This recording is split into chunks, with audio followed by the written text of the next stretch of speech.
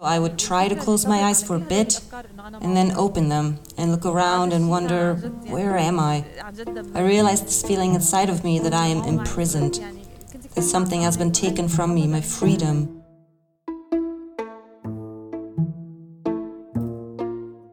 That was one of our two guests for today's episode. We'll hear more from her in a bit. This is the 8th episode of our podcast, the podcast that follows the trial of two Syrian officials who both came here to Germany as refugees, but then found themselves behind bars in a court in the German city of Koblenz, accused of crimes against humanity and faced with their victims who are seeking justice.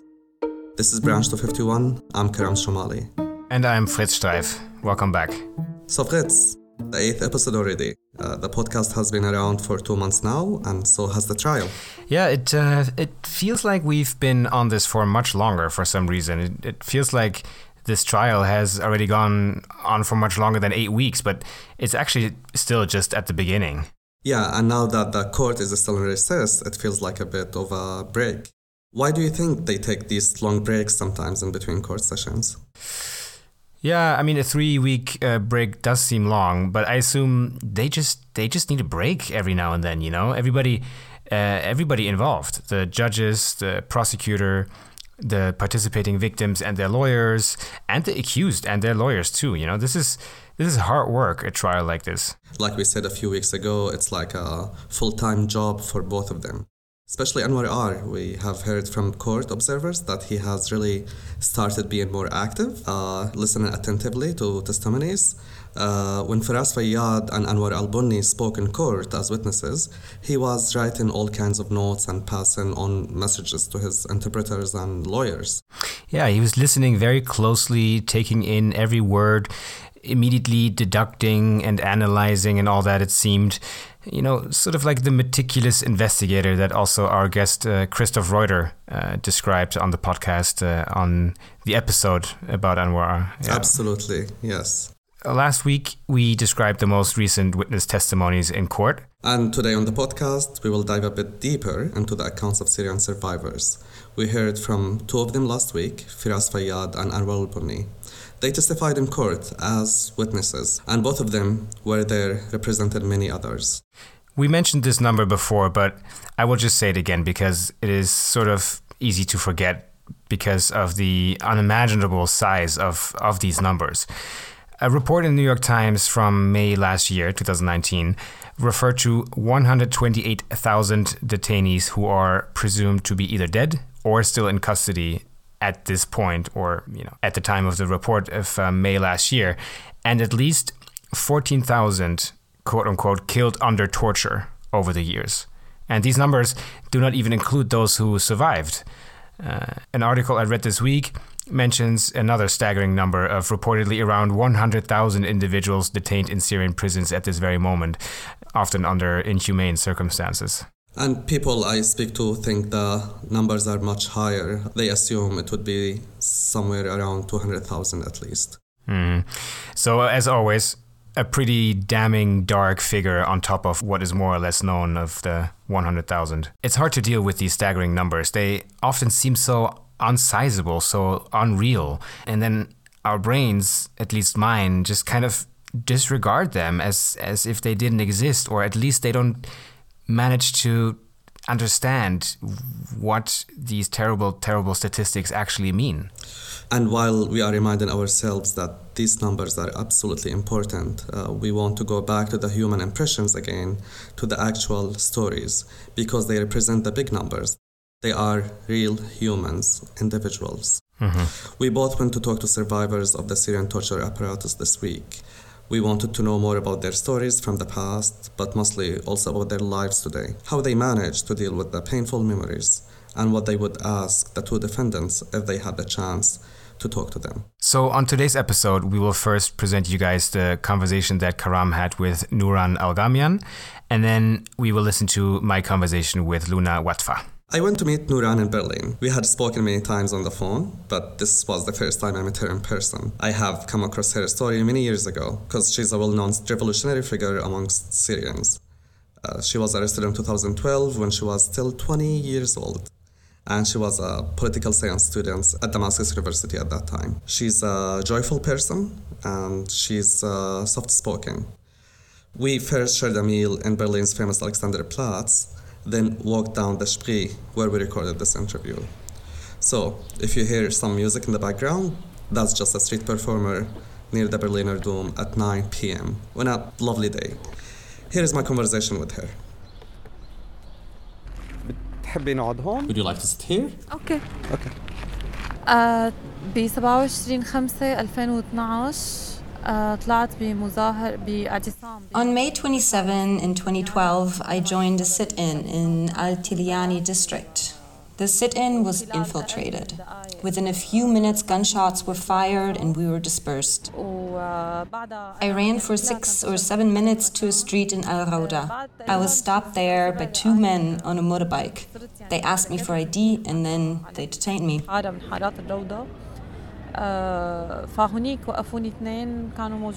My mother was there near the sit-in. She knew I was joining and wanted to watch me from afar. She felt something might happen. She was curious and decided to film the sit-in.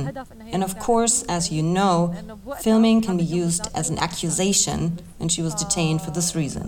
فهي صار عندها فضول وحبت تصور يعني الاعتصام فهي التصوير اكيد انت بتعرف انه هي تهمه. I was put on the bus that took us to Branch 40 in Al-Jis Al-Abyad. I saw my mother there and I had really bad feelings. I was like, wow, why is my mom here? طلعت على الباص لقيت ماما موجوده هنيك يعني كانت هيك مشاعر كثير غريبه انه لي يعني ماما ليش هون. This was really one of the harshest moments.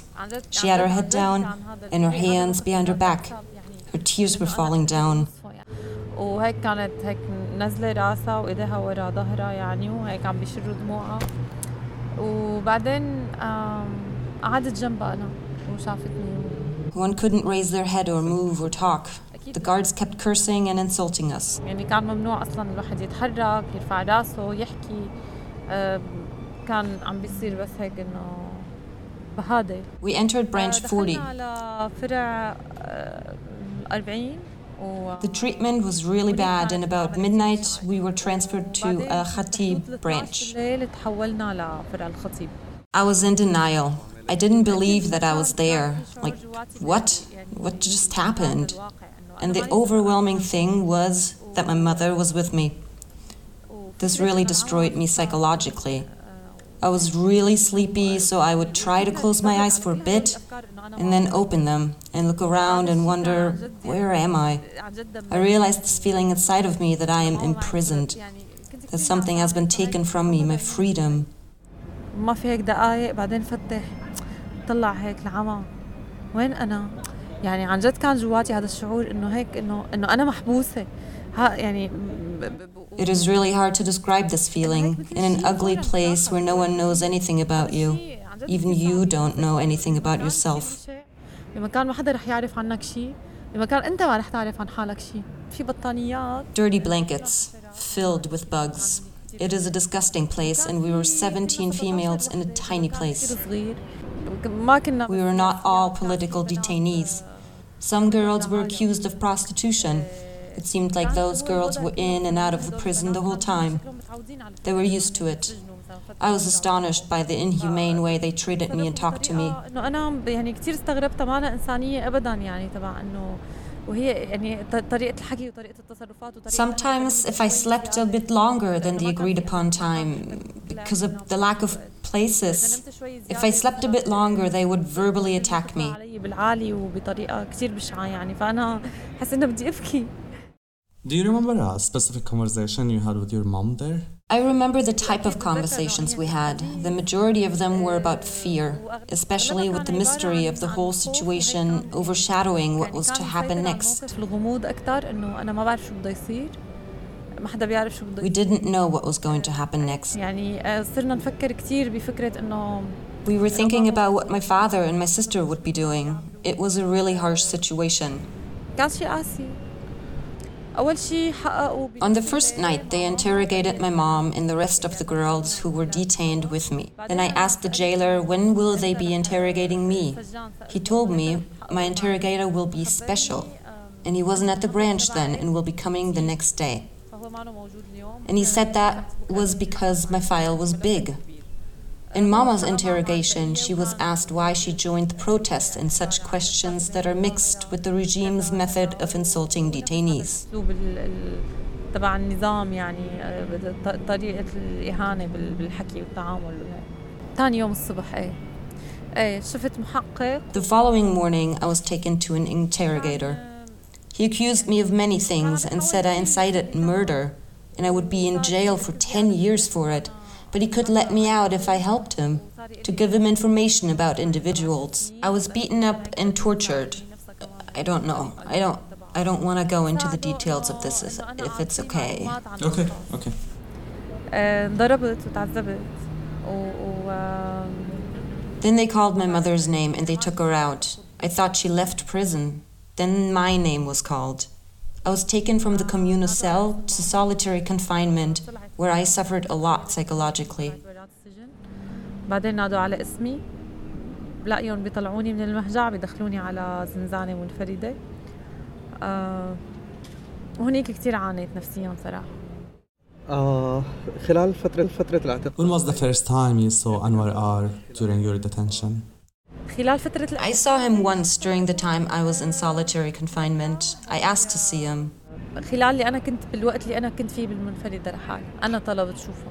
بعرف في شخص اسمه أنور هنيك لأنه ب 15/3/2011 لما اعتقلوا مروة أختي. I knew he worked there because on the 15th of February in 2011, this branch detained my sister Marwa. A few days later, I went there with my family and we were allowed to visit her. This was the first time I saw him. We entered his office as civilians to check on a family member, not as detainees. Of course, such a thing doesn't happen, but it was still the beginning of the revolution. She was beaten up and tortured. That is when I met Anwar, and I was under the impression that he was a good guy and might help, at least take me out of solitary confinement. After 3 or 4 days of me insisting to see him, a jailer took me to him. I was blindfolded, but I still could see a little bit. I was sure it was Anwar. I could read his name on a wooden plate on his desk. It said Colonel Anwar Razlan. I sat there while the jailer waited outside. I was devastated and I was crying. He asked me, "Why are you joining protests? Don't you know this is wrong?" His cold demeanor was really irritating. At that time, I was young. I was devastated not knowing what would happen to me or where my mom was. I didn't know where my family was, and my family didn't know where I was. برود مستفز يعني بالوقت اللي أنا عن جد كنت صغيرة وكنت منهارة وكنت ماني عارفانة شو بده يصير فيه. They didn't know for how long I would be detained. All the while, his cold demeanor continued while laughing. He laughed at me. قاعد عم بيحكي بطريقة إنه هو كتير بارد وكتير عم بيضحك وعم بيضحك بالطريقة إنه هو عم بيضحك علي. فأنا بجي بقول له إنه أنا ما بدي شيء بس حطني بالزنزانة اللي فيها البنات بس ما تخليني لحالي لأنه يعني أنا. I told him, "I don't want anything. Just put me back in the communal cell. Don't leave me in a cell alone because I'm about to lose my mind." I was like a child talking to him. It was painful. I was in pain. I felt like my life was in his hands. He said, "It is okay, Amo." He called me Amo. فأجا قال لي خلص أوكي عمو ما تاكلي هم كان عم بيقول لي عمو. Hi listeners, Karam here. In Syrian Arabic, an older man would address you as Ammo, and that is to suggest that he is a close person and can be trusted. He then called the jailer and told him to take me back to the other women. I saw he raised his eyebrows when he talked to the jailer to actually tell him to take me back to solitary confinement. He wanted me to hear something and understand that the jailer is the one who took me to solitary confinement. And the jailer took me to solitary confinement. I pretended I couldn't eat, and I had constant nosebleeds because of the psychological pressure, and I made some drama. I smeared the blood on my clothes and on the walls and told them I was bleeding. They got worried. Next morning, they took me out of my cell, but then they opened the door for another individual cell. Then I saw they were taking me to the solitary confinement cell where my mother was being held. فتحوا علي الباب وقلت إنه بعدين لما فتحوا باب زنزانة تانية قلت لحالي إنه ليش بدهم يعني يغيروا لي المكان. فطلعوا ما بدهم يغيروا لي المكان طلعوا بدهم يحطوني عند ماما. أنا كنت مفكرة طول الوقت إنه ماما برا السجن. And all of this time you were under the impression that your mom was out of prison. Yes, I thought the whole time she was out of jail. المنظر كتير بشع إنه أنا ماما. We hugged each other for almost 30 minutes, but it was an ugly scene. She seemed tired and hurt. وبقيت أنا وياها فترة كمان بالمنفردة. We stayed at that individual cell for a while together. It was very tiny. We couldn't both sleep at the same time. Our bodies were stuck to each other. It was very hot and infested with bugs. وحشرات. Every day we heard sounds of torture. We slept to sounds of torture. تعذيب كل يوم كل الوقت خصوصي بالليل. كنا ننام على أصوات التعذيب. بقيت بحدود ل3 شهور. I was detained for about 3 months. I was conditionally released after paying a bail. I was released after being detained at Branch 40, Branch 251, Military Security Branch 285, then Military Jurisdiction Branch, and Civil Jurisdiction, then landed at Adra Prison, from which I was released. صار لي 3 سنين عايشة بسويسرا. I have been living in Switzerland for 3 years, somehow comfortable. I'm working and raising my daughter and thinking of finishing my studies. Eventually, life will go on, and I am determined to go on with my life. كمل وأنا مقررة إني كمل حياتي ما أوقف عن شيء صار. هذا الموقف مو من أصعب يعني. This was one of the most difficult moments in my life. The power he had because of his position. He could end a person's life. That is how it felt. Well, he didn't end my life, but he scarred me on the inside. طريقة بإنه هو ممكن ينهي حياة بني آدم. فأنا هذا الشيء اللي صار معي معه هو ما نهى حياتي بس هو شوهني من جوا.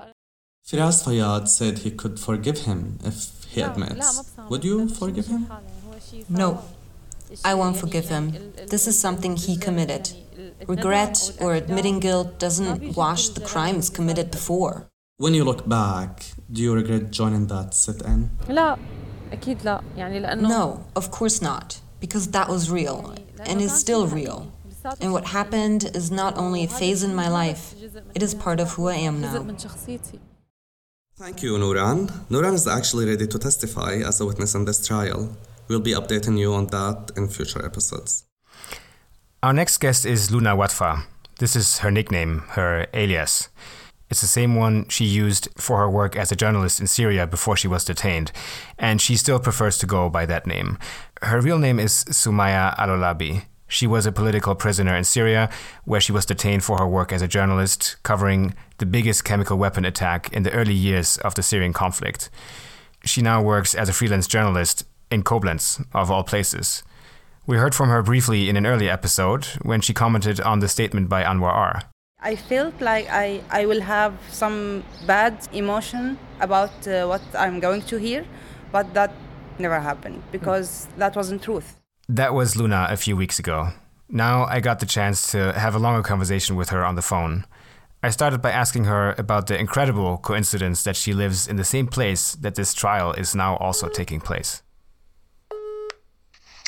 Yeah, guten Morgen. Hi, Luna, guten Morgen. How are you? Yeah, I'm fine. And how are you? Yeah, good, thank you. Thank you so much for making the time in the morning. I know that you have a really busy day. No, at all.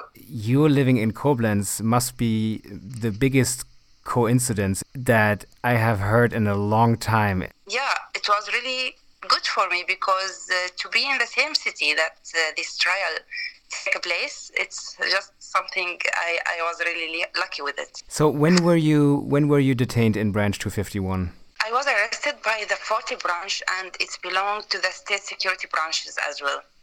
Then I was transferred to Al-Khatib branch and then to the General Intelligence Department branch, and that was in 2014. I stayed in the security branches for a period of 2.5 months, a full month of them in Al-Khatib branch. After that, I was transferred to the Central Prison of Women in Damascus, but the entire period of my detention was a year and 1 month. And what did they arrest you for? What did they say you did? The main charge was that I'm a journalist who covered the chemical massacre which happened in Eastern Ghouta in 2013. I collected all the evidence that happened in that time more than 800 names for the victims and videos also and photos. And I leaked all these informations to the opposition outside Syria. So because of that, they arrested me and they asked me to say that this massacre never happened at all. And they forced me to go into TV interview in Al Khatib branch and to say in front of the camera that this massacre never happened at all, and we faked all the evidence. And all victims in these videos were not actors and not victims at all. So you covered the earliest, biggest chemical weapon attack that happened in Syria on the civilian population. With I believe some sources say that close to or maybe even more than 1,000 people died, civilians died in that attack, right? Right. They only wanted to deny it. That never happened at all. That's what they wanted to say, and what they forced me to say also. Mm-hmm. And for that they put you into the prisons. Yeah. And how did they eventually arrest you? It happened on January 29, 2014. It was 10 a.m. I stopped drinking cafe with a friend in Damascus. Someone came to me and asked for my ID. Then he ordered me to go with him outside the cafe. There were 2 cars occupied with many security devices and nearly 20 security men. In that moment, there were a scarf on my shoulders. They put it on my eyes so that I couldn't see where they were taking me. Mm-hmm. And then they took me to a security branch. 2 Right. hours of investigation with threats after that. When they couldn't take any information from me, they took me again while I was blindfolded to my house. There was my son, 14 years old, and my daughter was at school. She was 11 years old. Then they started confiscating everything in the house. Laptops, cameras, and also money. They were approximately 12 security men. The person in charge of them told me to give him the names of the rest of the people who work with me. I told him there is no one but me. He ordered them at this moment to arrest my son in front of my eyes and to arrest my daughter from her school. In this moment, I started to talk. I told him it's illegal to arrest anyone without arrest warrant. He laughed, actually, and he said, I'm the law. I can do whatever I want. Throughout my time in the security branches, I was threatened to torture my children in front of me if I didn't tell them what they wanted to hear. They threatened to torture your children in front of you? Yeah, all the time. After arriving to the central prison, I knew that my children were not arrested, but rather they put my son in the toilet of the house so that I couldn't see him, and threatened him not to make any noise or sound so I can hear him. He remained 3 hours in the toilet after we left, and he was unable to move out of fear. They did this only to blackmail me. Mm-hmm. How did your son eventually get out of the toilet? After 3 hours, he could move, so he just went out, but he stayed 1 month without talking about what happened because he couldn't. And your daughter? She was fine. They didn't went to the school. Okay. And if you can, and if you want to talk about it, can you just describe what happened to you in prison? Yeah, of course. The worst torture I had was my threat the whole time to torture my children, and that they were arrested with me and couldn't know if they were okay or not. Mm-hmm. But I was also beaten on my feet in Al Khatib branch, and also I was sexually harassed in the branch 40. Yeah, that was in the past. Yeah. No, really, it's okay. I feel like it's my duty to tell this story again and again, more and more, because there's still people in these branches, and there are still people who have this kind of torture. So if we cannot say anything about them, so no one will know what happened there. Mm-hmm. Well, it's very brave of you and very courageous. We wanted to ask you and some others on the podcast this week just about how you're coping with your experiences in everyday life, living with these painful memories. My main suffering since I was released is the imbalance in my memory. For example, some things happen with me now, like very normal things in life, but the first thing I remember from it is something happened to me in the prison. So sometimes I feel that everything that happened before or after the prison period did not happen at all, or did not exist. As if my entire life is only the period that I spent in prison. And this is why I told you before that I feel like the prison lives inside me. Sometimes I focus on the funny things that happened between us as detainees and try to transfer memory from prison to something simple or something funny. Of course, I cannot always do that, especially since the funny situations were very rare or not even exist in the prison. Mm-hmm. And we were also wondering, what would you want to ask the two suspects if you had the chance to do that? I would say I would like to ask them about two things, actually. The first thing, why scared you our request for freedom in the beginning of our revolution? Because that's something I can't understand. The second question will be why your families never came to support you while you are in this court. I think about that because if one of my family was in Iyad or Anwar's place and I thought he was right, I would have supported him whatever happened. Why do you think they did what they did? I think because they were afraid for losing their positions, and then they chose the winner's side in that time, 2012. Do you have any message or messages for them, for the two accused, for Anwar R and Iyad A? If you could say something to them? I would like to say, no matter how long it takes, no one will be immune from accountability. This is my conviction as well, not just my message to them. Mm-hmm. What was interesting in court when the filmmaker Firas Fayyad testified as a witness, he said that he would actually be ready to forgive Anwar R if he would acknowledge that torture took place. Is that something you can see for yourself? Actually, I can fully understand Fayyad's position. After World War II, for example, the Germans had to move beyond that, beyond what happened, and move forward because they wanted to rebuild their country. I think that at some point we should move forward, but that does not mean at all that war criminals are not held accountable, or only because they have confessed to their crimes. But after they get the punishment that they deserve, we must get past it. Mm-hmm. Because if we don't, we will not be able to reconstruct Syria, and we cannot live as one people. Mm-hmm. I see. As a victim, how has this trial impacted your life so far? Some of the sessions are very painful, especially those that included facts about the work of the security branches, such as Iyad's investigation, for example, and the information he provided.